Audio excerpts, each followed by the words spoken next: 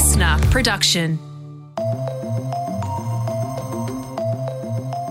Hello, welcome to The Briefing. It's Jan Fran here. And this is a story that has made headlines right around the country for good reason. Last Saturday, a group of people sat down for lunch in Leongatha, Victoria. Days later, 3 of them are dead and a 4th is in a serious condition in hospital. The reason is suspected mushroom poisoning. Now, we don't know exactly how the victims ended up ingesting what authorities believe to be death cap mushrooms. And like I said, this story has made headlines right around the country, but it's certainly not the only death involving this particular type of mushrooms. In 2012, 2 people died in Canberra after eating a meal at a New Year's Eve party. And just last year in New South Wales, there was a spike of hospitalisations of mushroom poisoning, which has led authorities to caution people going foraging. The death cap is extremely poisonous. It goes to level of liquefying internal organs, and it's very hard to stop the process. That there is a professional forager who knows his way around fields and forests and mushrooms. As you'll hear a little later in the show, it is very hard to tell the difference between the good ones and the ones that will kill you. We're going to get to that in a sec, but first, today's headlines. It is Friday, TGIF, August 11. Here's what's making news. Hey Jan, well, the US President Joe Biden has declared a major emergency in Hawaii following wildfires that have killed at least 36 people. I'm going to make sure the state has everything it needs from the federal government to recover. The fire started in Maui from strong winds from Hurricane Dora, which took the island by surprise, forcing over 11,000 travellers to evacuate from the island. Over 270 structures were damaged or destroyed, leaving dozens of people injured, as well as the 36 deaths, and forcing people to dive into the ocean for safety. Yeah, this has happened in a very big tourist destination in Maui. I think it's the biggest tourist destination town on that island. Multiple hotels, as you can imagine. And authorities are saying that they're preparing the convention centre in Honolulu to accommodate up to 4,000 people that have been displaced from these wildfires. So a horrible story is still unfolding. Yeah, so one of Hawaii's deadliest fires in decades, and fueled by those unusual conditions, having hot winds from a distant hurricane blowing there. These sort of fires have increased in their intensity because of climate change. So, we just did that briefing topic yesterday looking at the wildfires in Canada, around the Mediterranean, and looking at the fact that we're coming out of a triple La Nina here into an El Nino, a hotter, drier fire season. They haven't been able to do the backburning here in Australia that they wanted to do. We're at about 20% of what we wanted to do, so the fuel loads are much higher.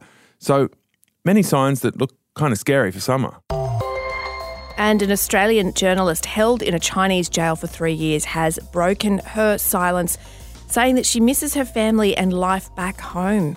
This is Cheng Li. She says that she can only stand in the sunlight, get this, for 10 hours a year. And that's sunlight that shines through a window in her cell. Now, the 48-year-old had a closed trial last year in China over national security accusations. Very vague. Even her family doesn't know exactly what it is that she has been charged with. She's been imprisoned as she waits for a verdict, and there's no telling when that'll come down. And she's got 2 children as well, which is just so sad. So they're living with her husband and her mother here in Australia, wondering when on earth their mother will be released and what, if anything, she did wrong to end up in this horrific situation. Absolutely. And fans of space travel rejoice. Virgin Galactic has successfully flown tourists to space for the first time on a space plane. They travelled on the Virgin Galactic's VSS Unity. That is a reusable rocket-powered space plane. I should know exactly what that is, but I don't. And it sounds pretend, but it's very real. Why should you? I mean, this is right out there. So some of these people paid up to $450,000 for this trip. They flew up 80 Ks from the Earth's surface. That's where, gravity stops and they became weightless. So they're floating around. They did that for a few minutes and then they came back. Okay, worth the money, you reckon? Well, look, no, definitely not. But I will say it's more than I would ever spend or, have enough to spend on anything ridiculous as that. But it's not millions. I mean, it does look more and more realistic that it will be affordable in our lifetime. Not in my lifetime. Depending not how long for we me. live. You wouldn't do it? I absolutely wouldn't do it. I hate space. I want to stay right here in my home. I'd be like, look, when we get back down, is it coming to the same place? Could you drop me in New York or somewhere else? If I'm going to pay that much money, I want to go somewhere interesting on an earthly level as well as an interspatial level. Yeah, I want to go to Vanuatu. I don't want to go to space. Here are the people that were on board. So there was actually 6 people on board. 3 of them were crew. The rest were the paying customers or, the tourists. There was a former British Olympian who was 80 years old, has Parkinson's disease. And then there were 2 passengers from the Caribbean who were actually a mother and daughter team. So it was a health and wellness coach and an 18-year-old daughter. And here's a fun fact. That mission, it marks the most women flown in a single mission to space. There you go. Take that, Jeff Bezos. And all eyes are on the Matildas this Saturday night, a very important game as we play France in the quarterfinals. And it's so popular that Channel 7 have pushed back the 6 o'clock news until after the game. This has only happened a few times in history. And the AFL has pushed back the start time of the Melbourne versus Carlton game.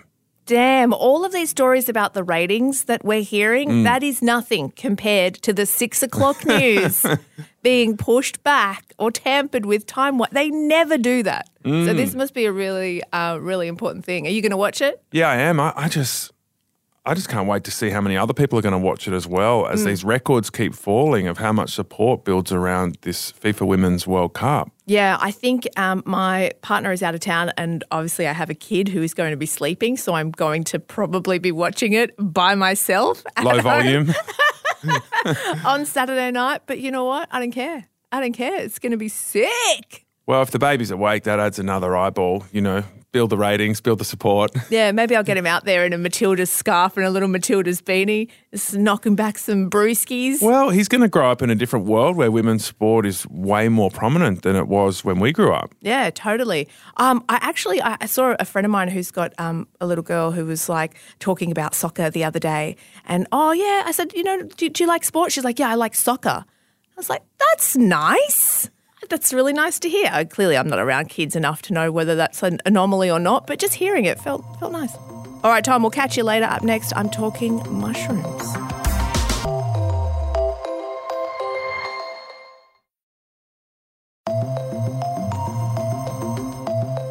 The tragic event that unfolded this week in Victoria has highlighted just how dangerous certain types of mushrooms can be, particularly when ingested.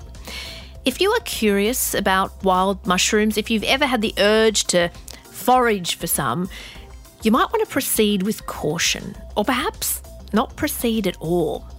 To tell us why, we're joined by Diego Bonetto. He is a professional forager, which means that he scours forests and fields looking for wild plants and vegetables to eat. And yes, that includes wild mushrooms. Diego joins us now. Diego, welcome to the show. You forage for wild mushrooms. So for somebody who's got no idea what that is, just tell us what it involves. It involves going in a particular location at a particular time of year and look for known varieties of mushrooms. And there is some very easy mushrooms to recognize, as example in pine forest for the pine mushrooms. So we go in a pine forest with our baskets and we collect mushrooms. When you say that you go to certain places at certain times of the year, what are those places and what are those times of the year? So let's start with time. Edible mushrooms tend to come out predominantly in autumn. There's also some edible varieties that come out at different time of the year, but the majority of edible mushrooms comes out in autumn after good condition. That is rain and the ideal temperature for them to fruit. And in terms of locations, it depends what you're harvesting. If you're looking for pine mushrooms, you need to go where the pine trees are. Field mushrooms, you need to go in the fields, and so forth. So there is, mushrooms tend to have specific relationships with trees or other botany. Some mushrooms don't, but they always grow in specific ecologies. And you take people on tours when you go foraging. What kind of people are signing up to your tours and what sort of information are they getting? Because I've got this very picturesque view of lovely people in a field with baskets. It's a beautiful day. It's all very picturesque. But take us through the tour itself. What does it involve? It is picturesque, make excellent Instagram shots. Yes, so I run a foraging workshop, mushroom foraging workshop. I do that in State Forest because I have an agreement. I'm a registered instructor with Forestry New South Wales. I live in New South Wales, and in our State Forest, we can legally harvest for mushrooms. That's where we go. It involves turning up early in the morning. If you want the mushrooms, you got to wake up early. Usually it's cold, maybe a little bit wet, perfect mushroom weather. And we go and take people out and do acknowledgement of country. I take them through the basics of harvesting mushrooms, like the what, the where, the when of mushroom foraging, and the how. So I teach people how to harvest the produce, how to look after the produce, how to look after the ecologies where the produce live. And then we go out, we harvest mushrooms, and the first forage, the people go out, come back with all sorts of mushrooms. They always do. Oh, what about this? What about that? And we run through an identification table. I set up a table in the forest where we put the mushroom on the table, one next to the other, so we can see the differences, the desirable varieties, and all of the others, and what's the difference, so that people can lock in identification skills. And then we go out and forage the good ones. And by the time they come back, we offer them a beautiful meal in the forest. We cook up some mushrooms, and with my wife, we create some beautiful dishes for people to enjoy the beautiful produce as fresh as they come. You're really selling it there. Unfortunately, we know that some mushrooms are probably not right to be eaten, and you talked about the good ones versus the bad ones and making sure you're getting the right ones, not the wrong ones. What are the types of dangerous mushrooms, and how do you make sure that you avoid them? Good question. Thank you. And it's all about identification skills. So when you go out mushrooming, there is some very poisonous mushrooms out there. And you need to be confident in your skills before you go by yourself. So first and foremost, go out with someone who can teach you not only the good ones, but also the lookalikes, how to tell them apart. There's a number of features that you will need to notice, you will need to learn to look for, and you will need to notice in the mushrooms. And different lookalikes will need to look for different features. For example, pine mushrooms, a very common lookalike of the slippery jacks, the Suillus species. A very common lookalike is the Gymnopterus junior, which is laughing Jim, and which is not edible, and so toxic even. So for people who do not understand how to see the feature, they can make a mistake. They're both brown, they both come in a pine forest, they both at the same time, and so they both might look sliming on top after rain. So it's not uncommon, and people bring them at the table thinking they are the right ones. Other mushrooms have different lookalikes, so it depends what you're harvesting. Which are the ones that you want to avoid? Because I keep reading about the yellow staining and the death cap mushrooms being the two of the top most poisonous ones. Where are they and how do we make sure that we don't come across them? Let's start with death cap. Death cap is responsible for 90% of mushroom death in the world. So death cap is the mushroom. You do not want to make a mistake. You'll find them in fields nearby deciduous trees, most commonly oak trees. So you can find them in parks in urban environments, okay? They are found in Southeast Australia. There is New South Wales, ACT, Victoria, even South Australia. So they are around and they are deadly. They look similar to the mushroom you buy at the supermarkets, but they are not. So a way to avoid this mushroom is, and this is something that all mushroom foragers know, if you're harvesting a field mushroom, slow down because they look alike. So you need to really be empowered and aware of how to tell them apart. What about the yellow staining mushroom? Staining mushrooms also in fields and parks and Southeast Australia, similar to death cap, similar to the field mushrooms that you can actually eat and the mushroom you buy at the supermarket. So the Agaricus campestri and Agaricus biparus. And the yellow stainers, also an Agaricus, Xanthodermus, is similar but it's got yellow stains. That's why the yellow stainers. The yellow stainer is not as poisonous as a death cap, but it gives you a very bad tummy ache. So best avoid. Yeah, so what are the impacts of eating poisonous mushrooms? It depends. There's some very serious toxins in that kingdom. It depends what you're eating. So, like the death cap is extremely poisonous. It goes to level of liquefying internal organs, and it's very hard to stop the process.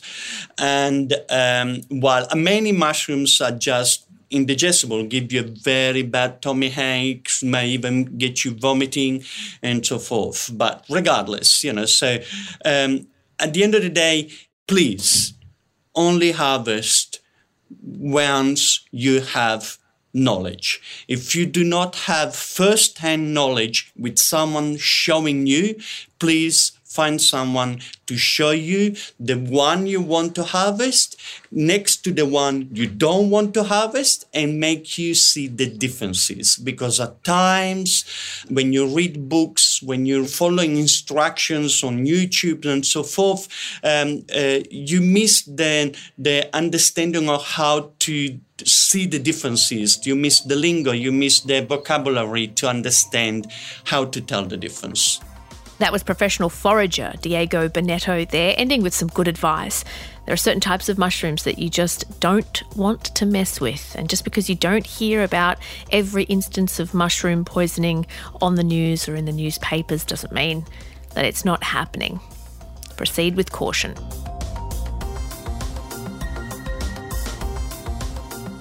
Well, that is it for our Monday to Friday show. As always, the weekend briefing is ready for you tomorrow. Jamila Rizvi, who have you got on the show?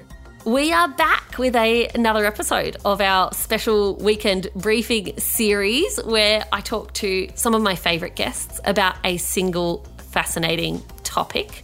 This weekend, our topic is power, which is a really good one. And I'm chatting with Kemi Nekvapil, who is a coach, speaker, author. She teaches people all over Australia, all over the world, about how to understand their own power. And if you are in need of a bit of a pep talk, whether it's about your career or your personal life or any aspect of your world where you are feeling like you need to prove your worth or where you feel like you're having to be falsely positive or optimistic or you're just feeling vulnerable rather than powerful, Kemi is the person you need to hear from. It's a really great episode. I would encourage anyone to go and have a listen. Yeah, so would I. Kemi's pretty amazing and hugely insightful. Great show coming up. Thank you for that, Jam. And thank you, as always, for listening. We love having you as part of the Briefing Family Briefers. And a massive thank you to our team behind the scenes. Of course, this show would not be possible without them. That is it from me. Catch you next week. Bye.